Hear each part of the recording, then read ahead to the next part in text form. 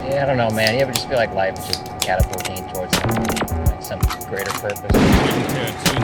Average fat cats with bloated ego. We are the only DJ crazy enough to tattoo Jackie Brown on his ass. This is Michael Mann, and I ride with Extended Clip. I'm strapping Eddie in right now. I'm strapped in, baby. My headphone cord is like around Eddie's I'll send you a picture, right now. JT. It's really funny. Strapped in. Instead of getting stuck, he's getting roped in. Eddie, New pod setup. Yeah, it's all a learning process.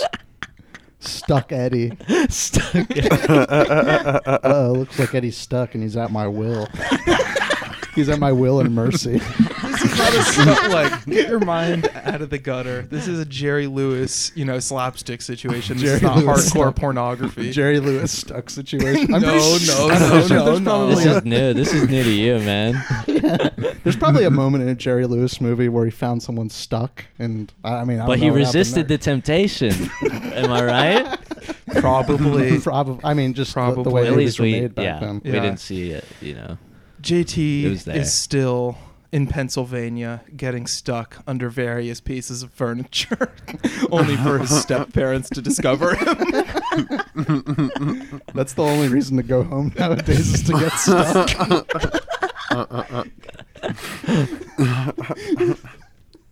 Welcome to Extended Clip. It's episode 109. I'm one of your hosts, Eddie Averill. I'm Malcolm Baum. I'm JT White.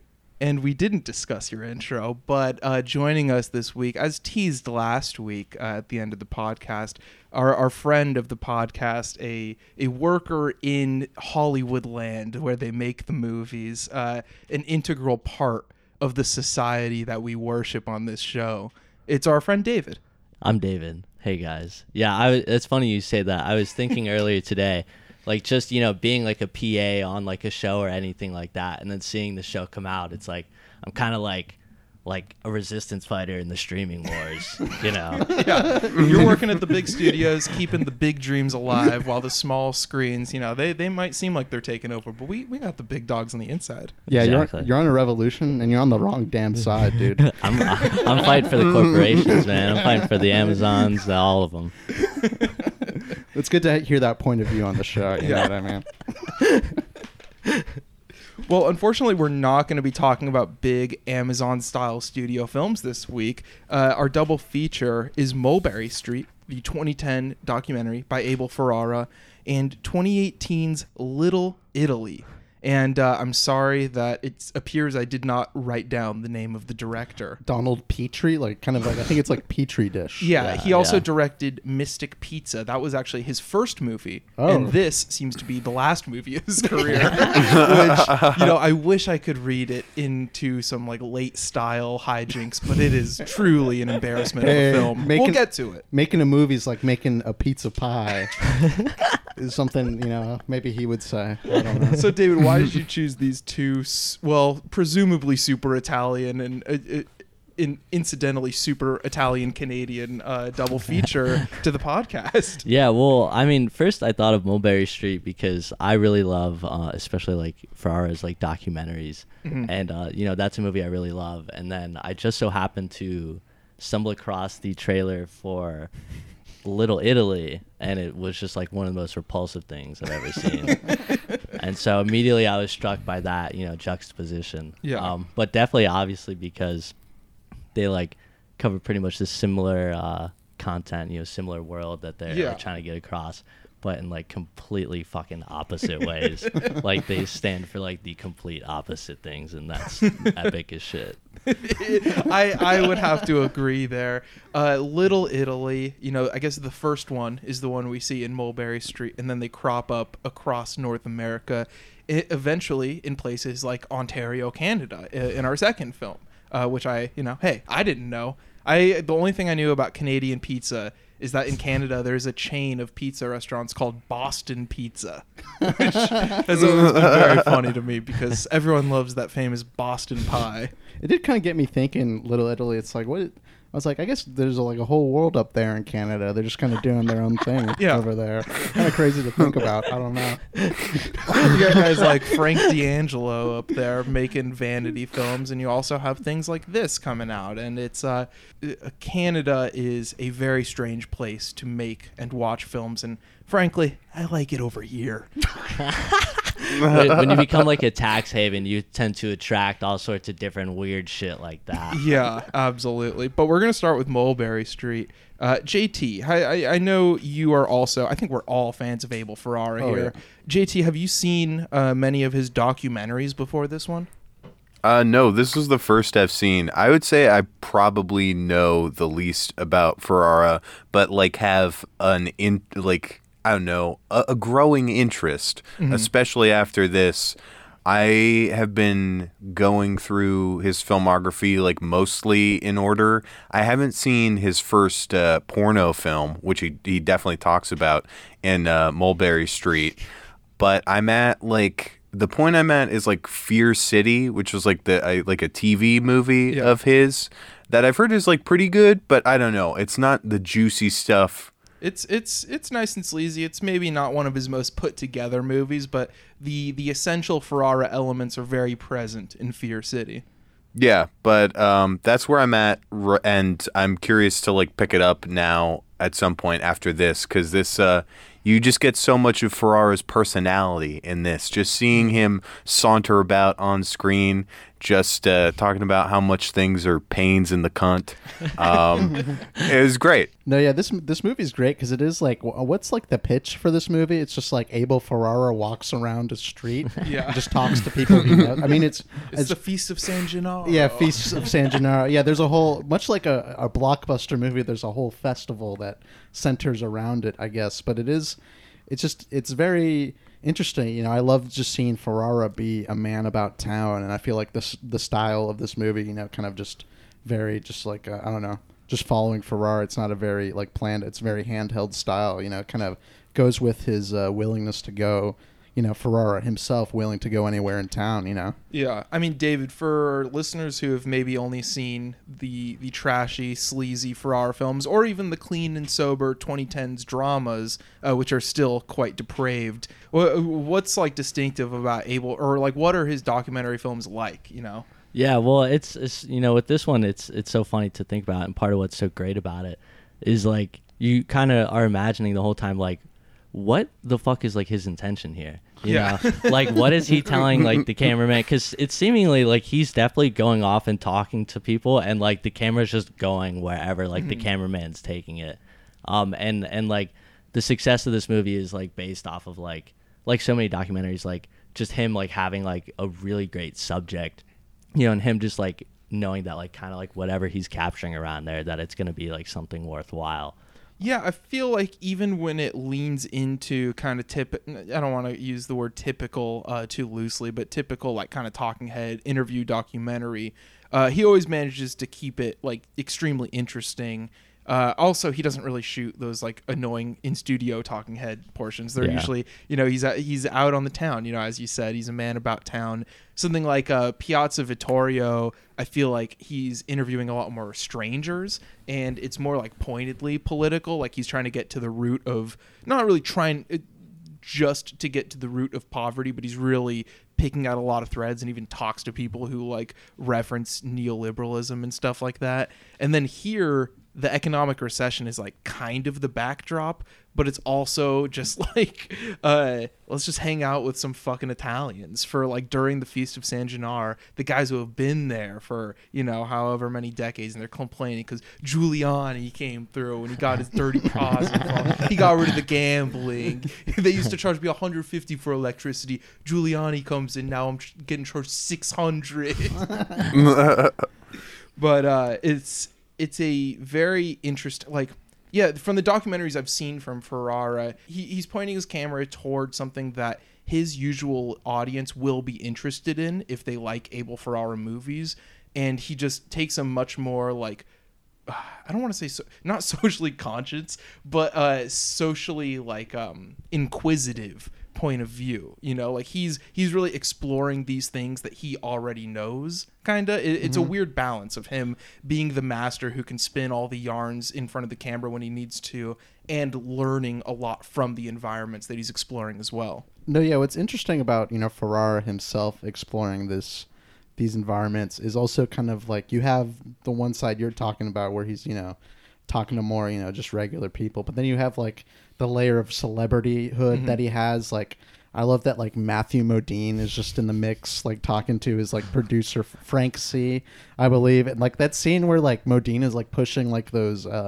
activism buttons or whatever, and it is just like, I don't know, it is just Ferrara attracts a kind of a strange amount of people. You got like Dennis Lim coming through at the end. Love to see Dennis Lim at the end. Abra Ferrara's girlfriend is kind of like different from a lot of the old Italian dudes in the neighborhood. And Modine and Danny Aiello, who is Italian himself, but like it's just interesting the cast of characters that Ferrara drums up here. Yeah, absolutely. I mean, Frankie C being Abel Ferrara's maybe one of his longest time collaborators. He's like his manager, and I think like does more than he'll produce a few movies here and there. And he also has a role in Go-Go Tales. They show a little clip of that in it. And also Cha-Cha is in a lot of the movie, who has been one of Ferrara's producer buddies since 9 Lives of Wet Pussy, I believe. And this is my guy. Right. This is my guy. I'm his guy, too. How long have we been together? 24 years. 40 years. 24 years. Wow. It's right up there. We've been together since 9 Lives of Wet Pussy. Where was it? Right in that building there?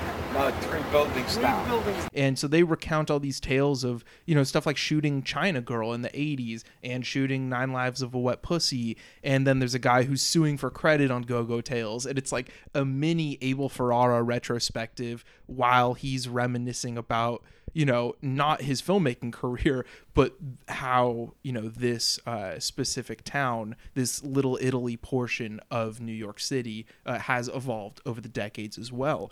And it's just really funny to hear Cha-Cha. When Cha-Cha's got like the American flag button up with the Italian like beret hat, just so many hilarious outfits. He's always got an earpiece in of some sort. And these guys, they reminisce like they're the coolest guys ever, and it's really funny. There's one scene where they're in the barbershop talking about growing up with Robert De Niro. He's like, yeah, we used to call him Bobby Irish.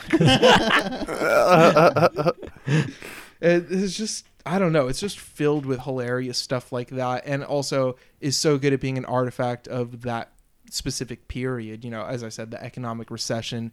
There's a couple different old Italian dudes explaining the bailouts in very crass terms, which is always funny. And, after that segment, then you get the Washington Mutual banners being hung from the construction stuff that was put up just for the festival. And, of course, I don't know how deep Ferrara was thinking with the irony, but it's something you put together with this movie as a cultural artifact.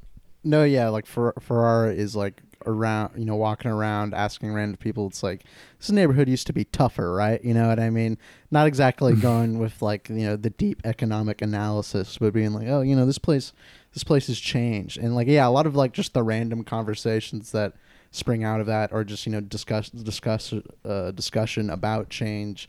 Like, I love when they're talking about, like, the gold standard and, like, it's like, that's why they killed JFK. It's because he was trying to, exterminate the Fed or whatever. And it is, I don't know, just kind of random, like, when Ferrara decides to, like, stay in a place for a while and let random conversations come about. It is, like, that's some standard documentary movie magic, of course. Yeah. But it is great. Like, another scene when they're, like, Ferrara's at a restaurant and there's like some pig skins being served. Yeah. And there's like this dejected looking dude in the like top left corner of the table that I just can't stop focusing on for some reason, just because it's just like has no reason to be there, no stated reason to be there or whatever. And it's just kind of like, I don't like it or whatever. It's just when he serves it and like just wearing like a Giants football championship shirt. A lot of great like T-shirts selections you see in this movie, just of like maybe a nice Corona shirt or like gets classic Super Bowl shirt or something. Matthew Modine's entrance rolling through on the Segway was also just fucking killer. I love that too, how he was just like immediately like, I'm turning my Segway off now. And like Ferrara's girlfriend was like, I want to ride it. And then like he comes up and he really wants to ride it. And he's like, guys, I really want to turn my Segway off. We shouldn't ride this. Modine knows Ferrara well enough to know what type of friend he is. He's like, let's turn this Segway off. I had a question about the Segway scene, because there's something I thought I heard, but does Ferrara drop a hard R when talking about the Segway?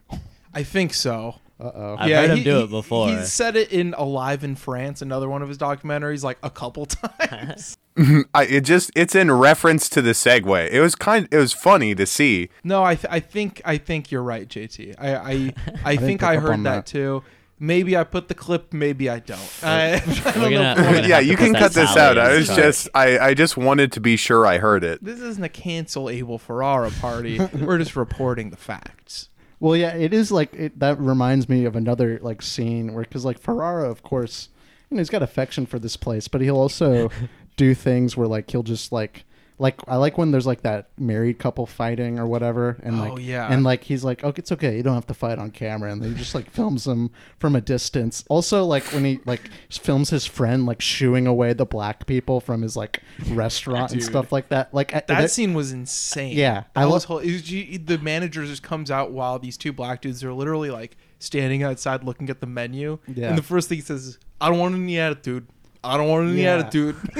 It is, yeah. It's like, this is another aspect of being super Italian that Ferrara is exposing. But it is just like Ferrara's kind of game for anything. Whatever's like good in the moment, whether it's sincerity or, maybe being a little bit sneaky. Yeah. Or, maybe he'll get in front of the camera, talk for a little while, do some dumb shit. And like, it's all entertaining. There's like a couple turns in this movie. I'm like, what's going on? Like, why is he here? Like, I guess he's making a movie, but it is like, is there something at the end that's going to happen? You know what I mean? And I mean, I like this movie for a lot of that, but just like, I'm thinking of like that turn specifically when it's just like Abel Ferrara is going to like a recording studio. I'm like, what is he doing? Like, they're literally recording the soundtrack to the documentary. It's a hilarious way to fill time in a documentary.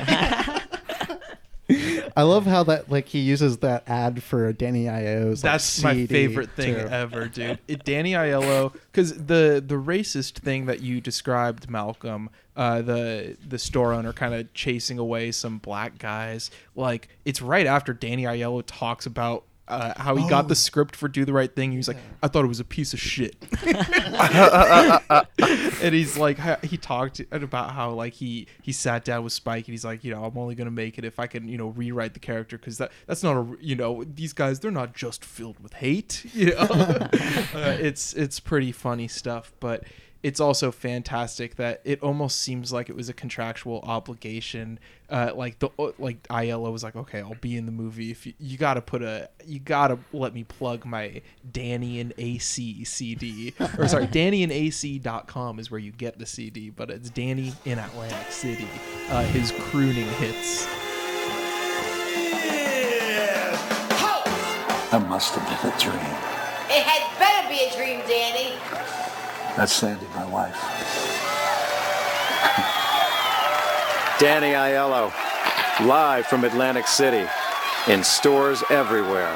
I think all these Italian dudes who play like mobsters in movies, you know what I mean? I love all of them. I don't mean to take them down a peg, but they really do get that confidence from doing that, and so like they really do think they could like cut albums like they're Frank Sinatra too. Like Joe Pesci was doing that. And I'm sure Joe Pesci's, I bet that's great. I bet everyone listens to that album. How dare you? Are you listening to the Joe Pesci album? Let's be honest. I've heard some songs. Let's be honest. I'm just saying. Let's all be very honest here. If you're listening to the Joe Pesci album, write in, of course. But one of my last, it's about the Joe Pesci album, so it is important in this regard. One of my last like pre-COVID memories was, I think it was you and me, Malcolm. Yeah. We had just seen the Schrader Cat People at the New Bev, and I think there was an ad for Joe Pesci's music, and I think we were in your car just chilling, listening to the Joe Pesci tracks. That's true. I remember that. Where the fuck was I? Yeah, you were busy. You're a little busy. Yeah. Me and JT had a little recess, a little time to play. I didn't let you guys go on break. I didn't let you guys start having breaks till this year. JT, wasn't that a great time? Yeah, the Joe Pesci music is amazing. Yeah, that's true. I guess, you know what? You remind me of that. Oh, yeah, I guess maybe the music's better when you have a friend to enjoy it with. It's like adjacent to like Vin Diesel gaining the confidence from the Fast and Furious series to make like EDM hits. That's true. That is true. But like, I don't know. I feel like he kind of. I think he pulls it off. Yeah, no, those are getting views. You're right. Speaking of other notable musical artists, Toots and the Maytals shows up. Toots from Toots and the Maytals shows up. Sorry, I just had to say that so that I could put the clip from Saturday Night Live of Trump saying Toots and the Maytals. We've got a really great show for you tonight. Toots and the Maytals are here. Also, Little Steven rolls through. You gotta have the obligatory Little Steven appearance when you got some Italian excellence going on. Frank Vincent, you know, you're talking about like people having to show up contractually. His kind of feels like the most contractual. So he just kind of plays with like what, like a bobblehead or like a Pez dispenser the whole time or something like that. It's so funny when he's like goofing off with Matthew Modine and Frankie C is just grabbing the cameraman. He's like, look at this. You got Matthew Modine, who was the FBI and Married to the Mob, and then you got Frank Vincent, who is the mob. It's a movie for movie fans. Frankie C knows what, you know, this is kind of like, you know, Avengers assembling in a sense for Italian moviegoers. There is a bit of sadness in the party's over refrain that you hear through the back 30 minutes of this. People just saying, the party's over, man. And, you know, the festival's over. The festival's gotten worse over the years. The neighborhood's gotten, you know, quote unquote worse over the years, depending on, you know. Used to be tough, man. Yeah, it used to be tough. used to get mugged. Yeah, I love that. No, look, the G word, gentrification, does not get dropped. I'm sure that's the angle they're taking here. But, you know, I'm not no fucking New Yorker. I don't know this shit. Yeah. It is funny. The one day I ever went to New York City was this year, 2010. Not this year. The year was filmed and released, 2010. Right. Okay. And I did go to New York City's Little Italy, and I got a cannoli. Damn. Wow. I was in New York for one day. You could have saw Abel. Are you part of the gentrification? Yes. Yeah, I was there for one day, and I put my you know, the trust fund I have, I put it down on a brownstone.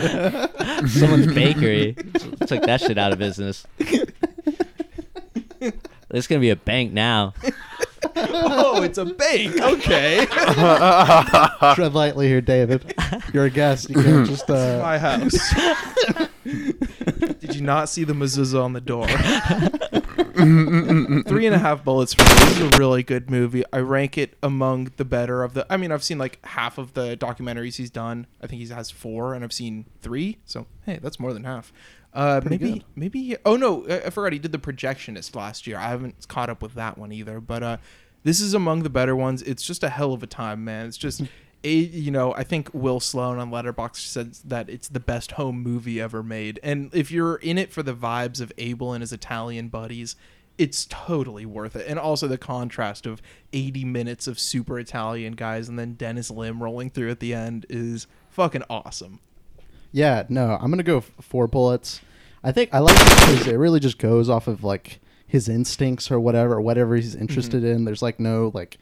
You know, I guess he's hanging around. The main thread is that he's just hanging around this community, but like he doesn't really have to look for narrative beyond that, and it just kind of is like who he wants to fuck with, who he wants to go over there, like that. Like, and there's great segments where it's just like, oh my god, like what is it like? Especially with the waitress, that gay man in the very beginning. Oh yeah, that the gay man, of course. Or like when he's like kind of hitting on the waitress a little bit and asking to see like her pierced tongue. Oh, that was show me that tongue, baby. Yeah, that was insane.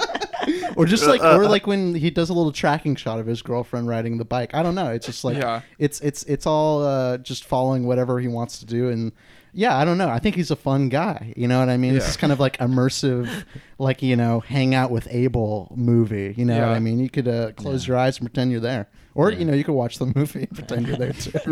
I would recommend watching this movie with your eyes open. This movie's great when you close your eyes. 4 bullets.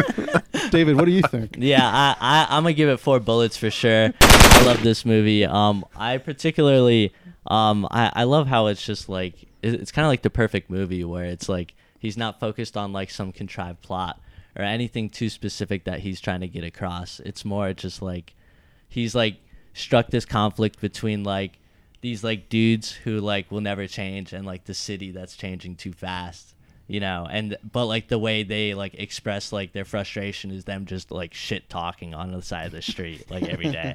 It's like the perfect like most like apt way to like get anything across. This movie is sick. Yeah, I'm gonna give this one 3.5 bullets. I like it for, I mean, obviously pretty much all the reasons you guys are talking about. I think that like it's so interesting in like being atypical, where it's like you think of a more conventional documentary that would be centered around like the Feast of San Gennaro, and like that would like the spectacle of all that would like be sort of the central piece. But this is sort of all the like backroom dealings of the Italians who are really bringing everything together, and it's just so fun to get to see those little moments that Ferrara will focus on. And of course, like his personality just like comes through like so heavily, and like I don't know, you get moments that are just like weird, funny, like unexpected. There's that one little like cutaway where it's like you were talking about that scene where that at that restaurant, like eating the is it like pig stomach or something? Something it's weird. Rolled pig skin. It sounds so good, dude. Yeah. It's just pig skin rolled with like salt, pepper, basil, garlic, I think, and something else he said. And it sounds so fucking good because it's just like drenched in red sauce, and it's Anyway, but there's a moment there where it's like that. You're making me hungry. I know. I'm starving over here. There's a moment there where the dude is talking about like watching his health and like needing to be concerned about eating health food. And then there's like the cutaway to like 4 days later, like, yeah, he like died like a day after the festival. Jesus. He was like, yeah, I was dead for 45 minutes, but they brought me back. You know, and then he's like, I'm still here. There's some bad stuff out there. I'm going to go eat. The one crazy weekend of eating could possibly kill you. That's something that this movie proves. This dude just had a great weekend of just getting like little food from different spots. Fucking killed him. It took his life. Speaking of someone eating good, in this movie, Cha-Cha, there's a great shot of him. First of all, every time he's outside, he has a bankroll in the last 30 minutes of the movie. Anytime you see him, he has a bankroll and he's counting money. It's hilarious that he just asks for that setup. But there's one where he goes to like a place for sausage and peppers, and he's like eating it on a little plate while having just like a bankroll next to it. And he's just talking to the camera with money out on the table. It's just a hilarious setup, and he's my MVP of the movie for sure. Other than Abel, of course. Of course. We'll be right back on Extended Clip. You are. Who are you looking for? Any girls? No, I want men. What? I want a man. What's a man? I don't like women. I like to suck cocks. Yeah, I want to get a nice one. You too? You got a big one? You like men, you like women? You got the skin on or you're circumcised? I'm Italian. Look what he looks like, eh? I like to suck black cock. Really? Well, you're in a tough neighborhood. Why? Does this all day long talking? Used to be, mister, no more. But, we also filmed in an apartment like 3 blocks away. And, you know, back then, like, these films were, like, the big deals, you know. Because no one could rent tapes. This was before videotapes. So, like, regular Wall Street guys, whatever, they, you know, does anybody remember this? They would go to theaters and whack off, with the raincoats, right? Anyway, so we're shooting, like, a real serious story and all this. But in the middle of this, these chicks, hardcore stuff, right? And we had our girlfriends in the movie, right? Only the guys we hired couldn't get it up, okay? So after the first day, fine. Now the second day, the other guy, he's fucking my girlfriend. I can't get it up. So now, like the crew, like if us, all of a sudden now we're choosing. Somebody's got to jump in there. Because these guys, I mean, it's bad enough paying paying a guy back then $300 to fuck your girlfriend, and then the guy couldn't even get it up. You got length. You could jump around in here. Oh yeah. Imagine if you had like some small people in here. Then, you really get most bang for your buck. That's true. Imagine if Eddie was smaller. It would be even cooler. You're so right about the value that I would save by having a lot of small people in my room. Definitely more bang for my buck. We need to start building up, man. We need to start thinking about square footage. Have small people sleeping in canopies up in the corner. Little hammocks. Little hammocks. Little like beehive looking. All right, guys. They're people too. This is wild. This is a wild. One of the more wild. You bring things. David in here. Shit gets wild, guys. Some midgets and cocoons all over Eddie's room. And we're back on extended clip. It's Malcolm in the Middle. Life is unfair. Absolutely. Malcolm, how's life been treating you? It's all right. I've been good. Okay. Don't need to ask that question. But Autumn in New York. That's the movie I watched. Wow. And it's a movie directed by actress Joan Chen, famous for being in Twin Peaks. And I kind of watched this movie because it was released the same year as Dr. T and the Woman, and it kind of like the way he plays like an aging playboy in New York, and I'm like, this kind of sounds like another version of Dr. T, and like the way it's with Gere and Winona Ryder, and the way like the plot was described on Letterboxd, at least it's like he obsesses over like a new young woman that alters his life. And that, I was like, all right, that sounds kind of like erotic thriller-ish or whatever. But she's dying of cancer or whatever. So he's just, he loves her and then she dies. She just makes his life a bummer. Pretty much. No suspense there. No, yeah. If you want a good erotic thriller, I would recommend a movie with suspense. That's so true. Well, this one was going for the heartstrings. It was going for something else. You know what I mean? And, I could respect that, but it is just like, I don't know, it is weird that, I don't get why he stays around or whatever. Like, none of it makes sense. Like, the best part of it is kind of like the first 15 minutes where you just get to see him be like a cool guy. Like, he's a chef, like he's a chef at a restaurant, like a cool restaurant. Okay. And like, he's always saying hi to the ladies there, and he has a really nice apartment. You know what I mean? That's the type of stuff I like to see. That Richard Gere lifestyle porn. Richard Gere Playboy lifestyle. Works at a Chili's. Yeah. Like just that is the cool restaurant.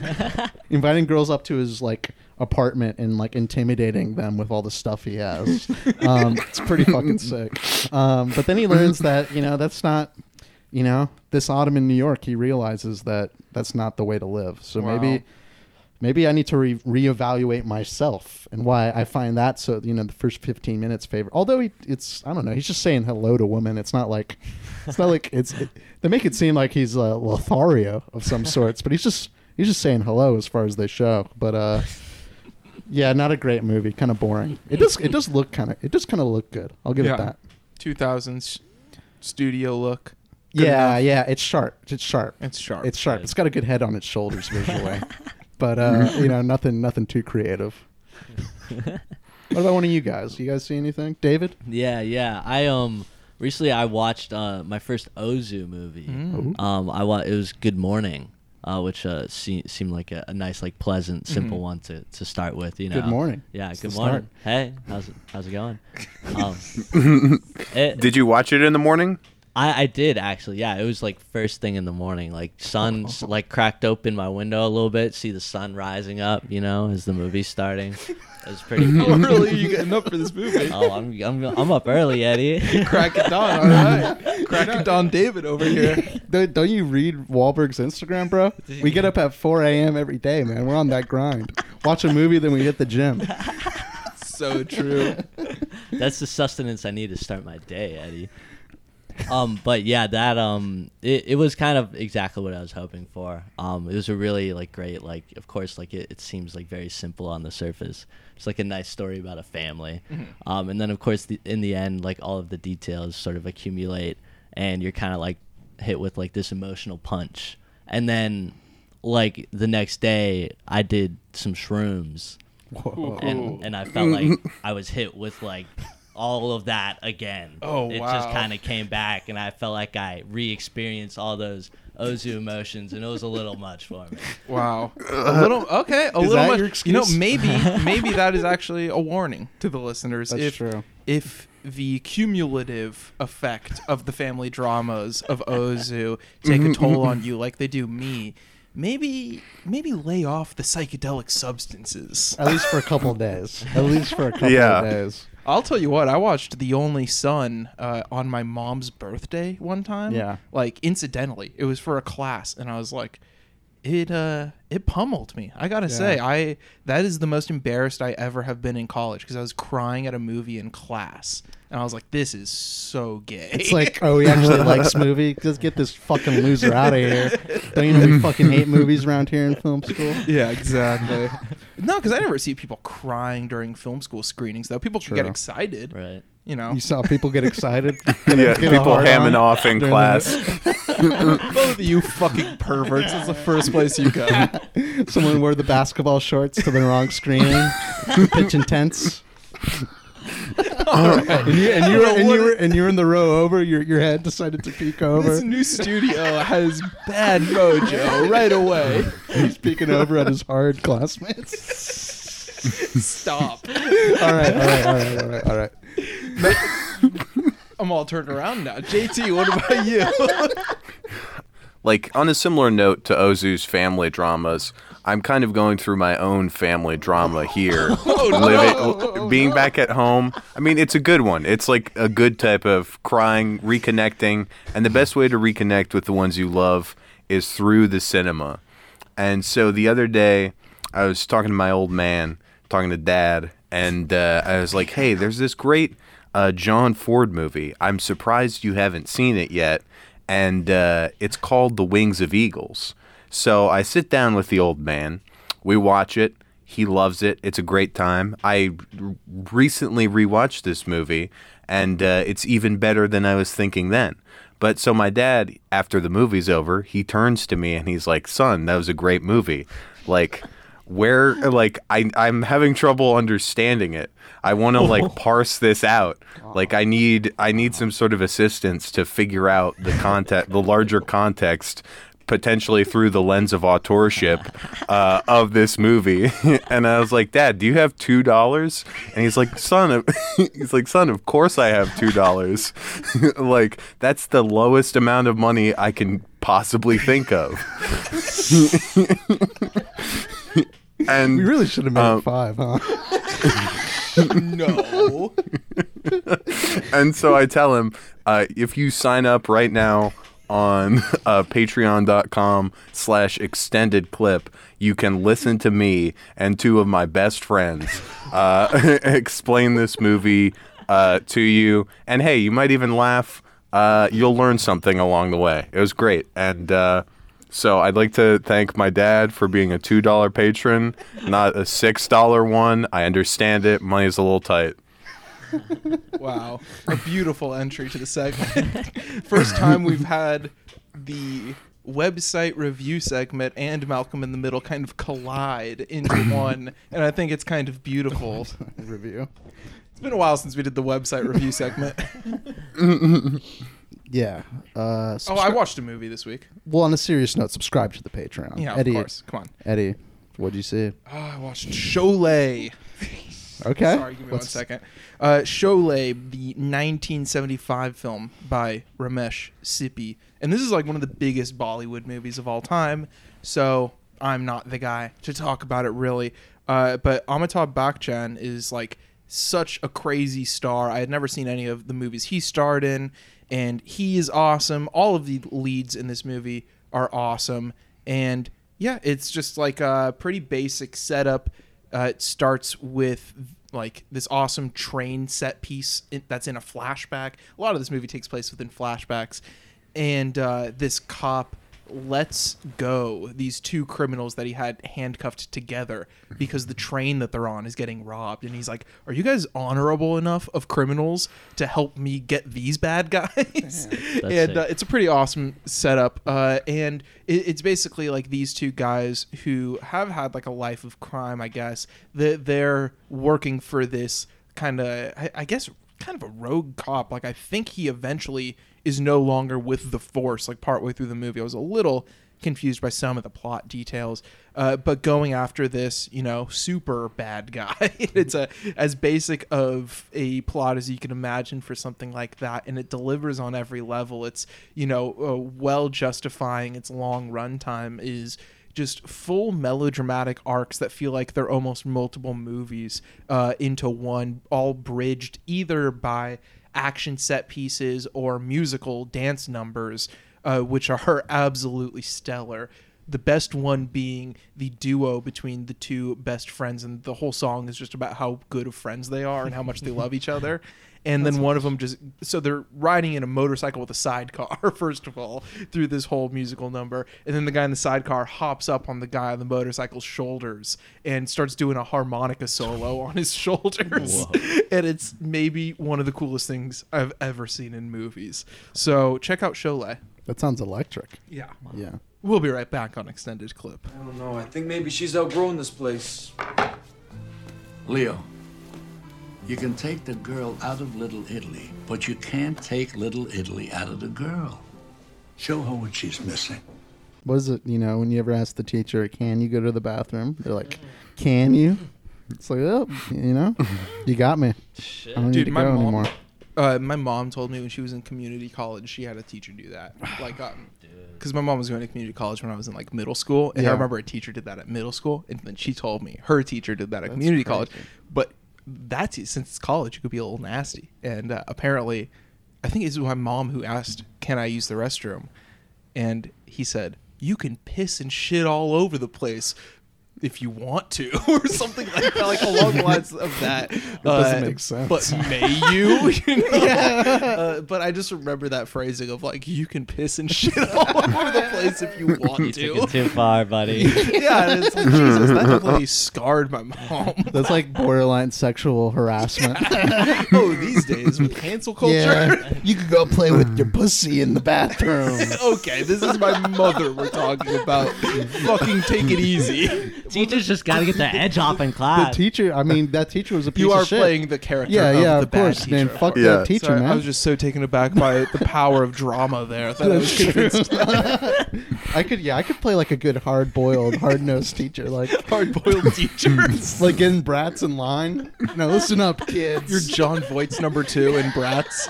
Now listen up, kids. I know your usual teacher. He's a lily picker. Lily picker. Okay, let's move on here. We're back on Extended Clip, and we're talking about Little Italy, the 2018 film by Mr. Petri Dish himself, starring the one, the only, Hayden Christensen and Emma Roberts. Always forget her last. Always get her mixed up with someone else. Yeah. Don't know who.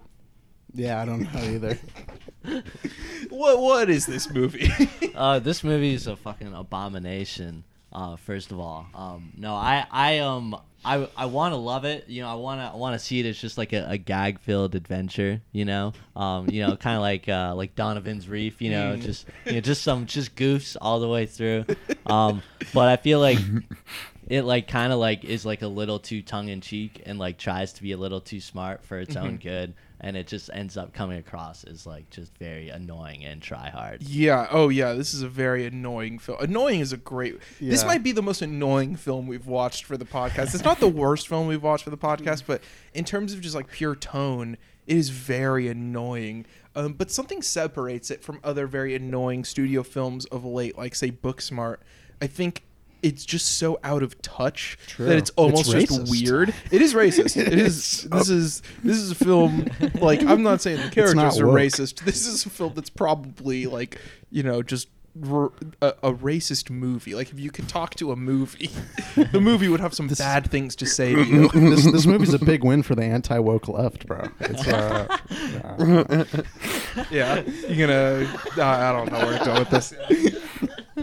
I'm not gonna look. As I said before we started, this is not a Twitter podcast. Let's keep it offline here. It's funny how, like, you know, in like Ferrara's documentary, he kind of like, in a way, maybe will like, you know, expose like a little bit of racism in the culture, you know, or what might come from that, you know. And in this movie, it's like the opposite, where it's like the racism is exposed through like trying to like force like this like culture story that you don't know or have lived.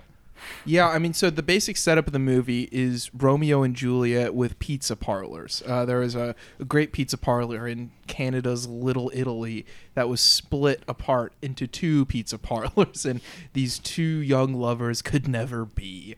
And yeah, so each pizza parlor, to get to the racist stuff, has an Indian coworker, and like it's so like I don't know, they make the Indian guy just like relentlessly horny, like ridiculous, but also it's just like this weird thing where it almost feels like an old Hollywood thing. Like it's like, oh, we'll get one for each of the restaurants, and then they'll get together at the end. You know, but, like, not thinking that through like at all. You know, it's just very strange and anachronistic, especially when they go to the Indian restaurant toward the end to eat. I actually expected more goofs of just like the Italian people, like, oh, what's this food? You know, but the drama took center stage there.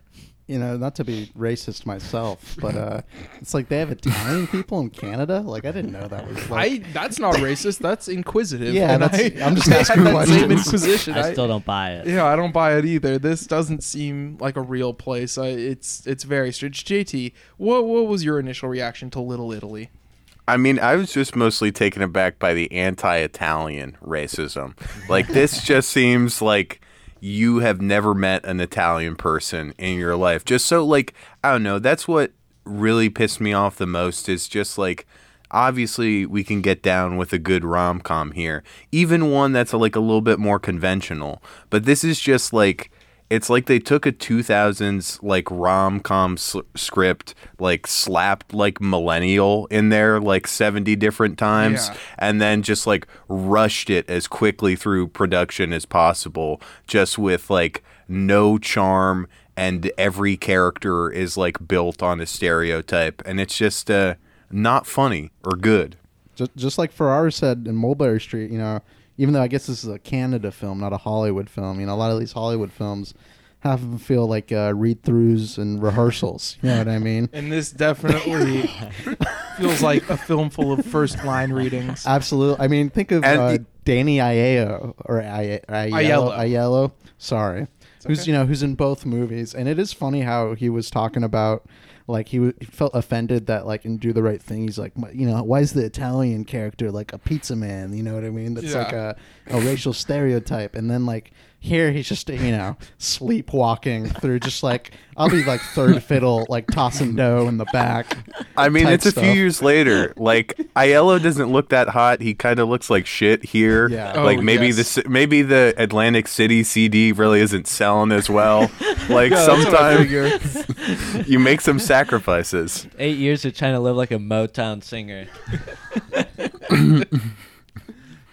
We kind of got off on a weird foot talking just about the racism of the film, but to like it's a film of like gabagool exploitation. You know, there's a lot of these films that are just terrible movies about Italian Americans. This one's weirder because it's about Italian Canadians, Italian American Canadians too. That's the thing. Each of the pizza parlor has the Italian, American, and Canadian flag in the window, which is very strange. And I don't know if they're trying to say something there. It's like, fucking globalism. Yeah, like I don't know what's going on there, but it really does feel like one of the most Canadian films of all time. And the tax shelter that protects this film's production obviously is the big reason for that. And yeah, it's rare that you see a film that uses Canada as a tax shelter wear that so proudly on its sleeve, you know? Yeah. I mean, it's like the locations too. It's not a very like adventurous films and like where it goes, you know what I mean? Not at all. You got it all in like this little this block, you know what I mean? That's just brick buildings, and then sometimes they go inside each other's apartments or a restaurant here and there. And it is, it doesn't like that in that sense. It kind of feels a little bit like low rent, and there's a lot of somewhat big name actors, maybe not big name, but this is like. I don't know. This is not. It's not the lowest of the low, but you know what I mean. But like, it doesn't use the money it has already. It kind of looks cheaper than it could be. Oh, the visual look of this is absolutely terrible. It's one of the most classic 2010s. Why is this in CinemaScope movies? Like, there is no reason for it to be in 2.35 to 1. They are not framing for that aspect ratio whatsoever. It's just ridiculously clumsy in every way in terms of the filmmaking. Yeah, and Hayden Christensen, like, sorry to call him out, but he just like looks too old. Like, he like looks like he just got over an illness. Like, he looks very sad and dejected in this movie and kind of sick. Yeah, he looks sick and sad. He just kind of look like a YouTuber now or something like that. Like he looks like a guy who's it is him trying to like look younger for this role. Yeah, I guess is the aspect I'm going. And you know what? I think I've been on record. I love Hayden Christensen's performance in Star Wars 2 or whatever it's Attack of the Clones. Yeah, and you know what I mean? That passion he brings to that romance. You know what I mean? It's so not present. It's not here. It's not here. I mean, I don't. They fall in love pretty. I guess it's built on their relationship as children or whatever. But it is which is defined through this disgustingly bad shared voiceover narration that goes from the beginning flashback all the way to the end, where it's so clearly just like a read through where they're laughing at how bad the script is. Yeah, though that's a lot of. I feel like a lot of the humor is like undercuts itself or whatever. Well, they're clearly having a good time. Yeah. There's a 5-minute gag reel at the end, and there's even a scene like the most cringe blooper reel thing I've ever seen. Maybe is Emma Roberts at the end of this, where she laughs at a gag and then goes like, I've been having laugh attacks all day, but this is just too much. Like, okay, yeah, I'm sure you've been having laughing attacks all day. Like, yeah, you guys are creating pure gold. Yeah, like I'm glad you guys had fun because I don't think anybody else did. In terms of the viewership, that's how you have to sell the movie at the end. It's like, oh god, this movie stunk. But it doesn't deserve the victory lap. Yeah, exactly. It's like put the blooper reel so at least. You know what I mean? Hey, they had fun. Everyone got paid, man. Why you got to criticize us so hard? Yeah. They just fed their families with that money. There's so much stuff about like millennials always being on their computers and phones and stuff too, which is pretty funny. Yeah. I mean, it's just like instantly dates itself. Like by the time this comes out, like millennials are like 35 years old. they're Hayden Christensen at this point. Yeah. All right, just a segment that probably caught all of our eyes in the movie. When the competing pizza restaurants, one of them puts a little bit of weed in the sauce recipe, and then you have all the people at the restaurant dancing around, I guess, or whatever, and like and then very horny. Yeah, too. They're getting horny as fuck. and then like the other guy just calls the cops or whatever, or knows that he sends pizza to the cops, so he gets arrested.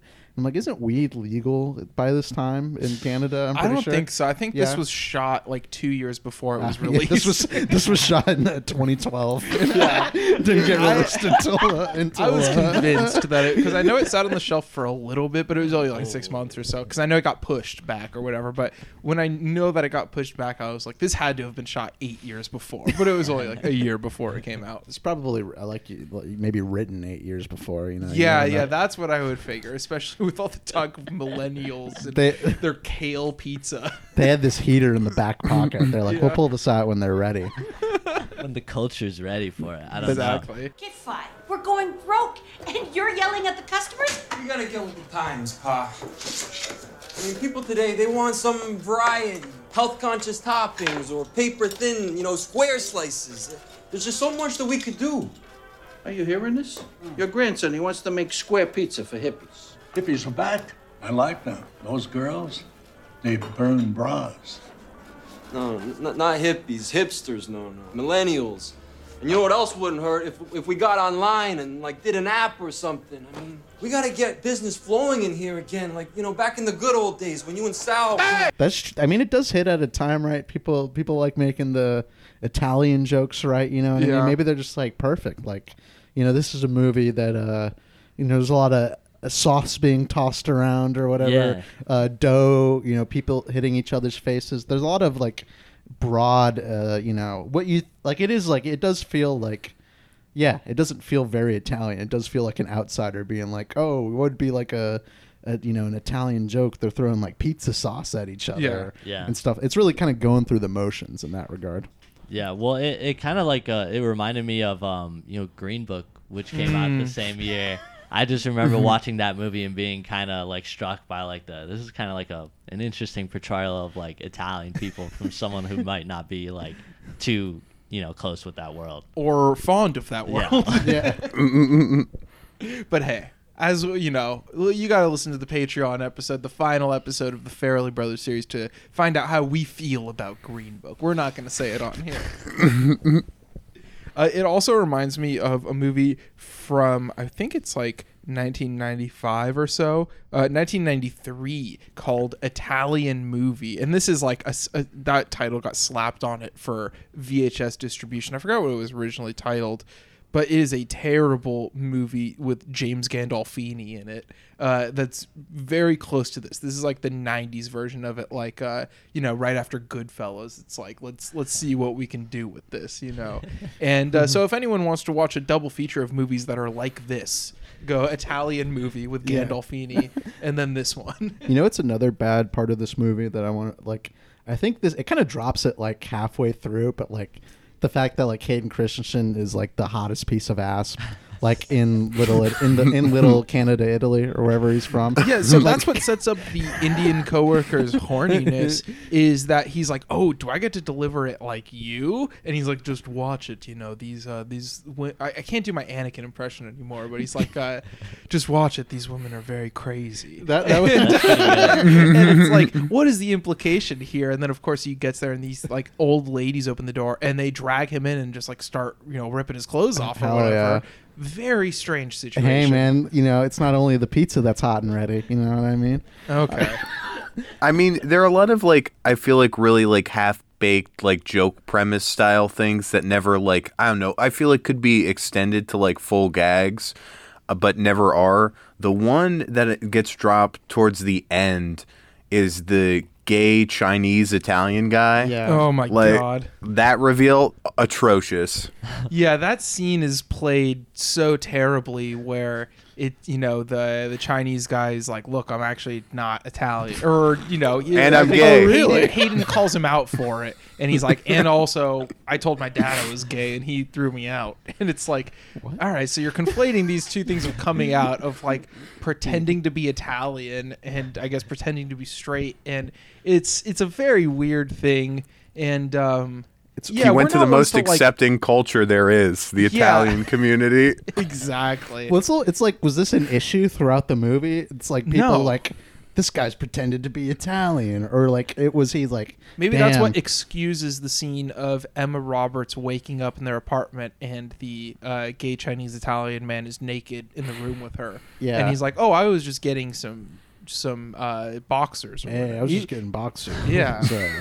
Sound like excuses of a man who's not being honest with himself, huh? Que parle. Oh, I'm not being honest with myself. Look, I'm not trying to be mean or nothing, all right? But have you looked at yourself in the mirror? Luigi, your real name is Li Xiaoping. You're Chinese, bro. When are you gonna be honest with yourself that you're not even Italian?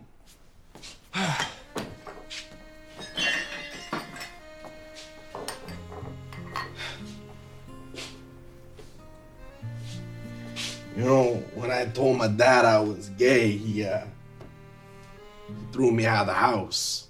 No, yeah, there are a lot of like lame sex jokes in this movie. I noticed. It's R-rated, which is the weirdest part, is that it's R-rated, and you could tell like there's a couple jokes that aren't very like harsh, but it's like almost there, kind of like not almost there in terms of funniness, just in terms of grossness or whatever. And it's one of the softest R-rated movies of all time. That's for sure. I'm giving this movie 1 bullet. I'm shooting it in the fucking head once, execution style, and I hope I never hear from it again.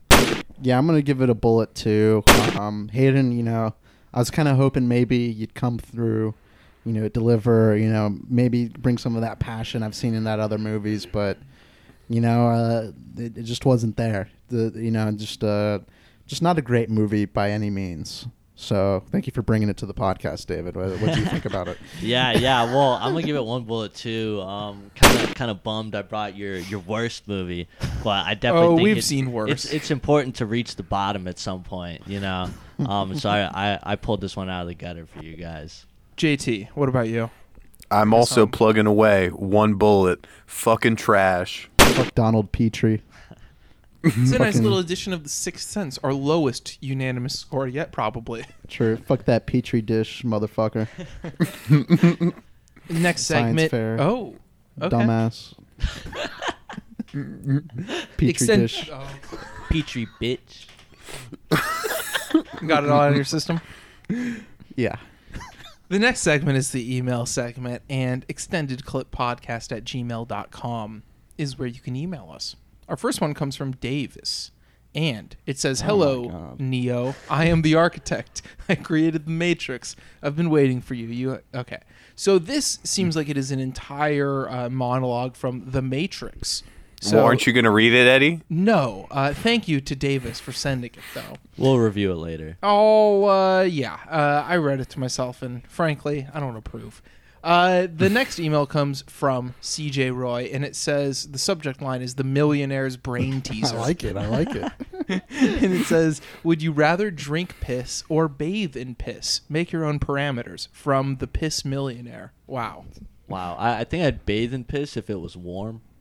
I'm sure that's usually standard issue. Yeah. So like, I guess I don't really have a preference when it comes. Let's to set the bath time to 25 minutes. All right. How big is the thing of piss you're drinking? He said set your own parameters. Yeah, your own parameters. So I got to just 2 ounces of pee, just a little shot, just a little shooter. That's it. Versus how much bath time? Or 30 seconds in the pool, in a pool of piss. Oh, see, that's a little harder. I'm taking the shot. Yeah, I'm doing pea shooter. I don't have to shower, dude. I feel like anytime you go in a pool, you're like bathing in piss. What the fuck? Yeah. Isn't there some? Who are you swimming with, man? He's just admitting pools, man. He's just admitting that he pees in the pool. You're the only one who does. I don't, but I'm complicit in it. That's I feel like there's probably some health thing out there where people bathe in piss or something like that. I don't want to listen to this. So maybe I'll reap the health benefits from that real quick. JT, what do you think here? Yeah, I'm going piss shooter in this situation. I think it's clean. You get it done out of the way. I don't know. I think there are Malcolm, you mentioned the health thing about bathing in piss, but isn't there some I don't know, there are health benefits to drinking piss? There's gotta be. Well, that's all right. That's good. 2 of us pick the soak. 2 of us pick the shooter. No, I'm going to do both, actually. I'm just going to take... Why do I have to choose? Why can't I do both? There's health benefits. Yeah, true. Look, I'm trying to cut some weight. It's helping me. I'm trying to drink and bathe in piss is the answer. That's the final answer from all of us regarding that question. Shower us. Well, I guess we'll see you next week. Goodbye. Oh, and also subscribe to the Patreon. Patreon.com/extendedclip. No potty talk on there. Yeah, all keeping it clean. JT, I can't wait to see you again, buddy. Yeah, no, I'm excited to come back. To living together, it's going to be a real treat.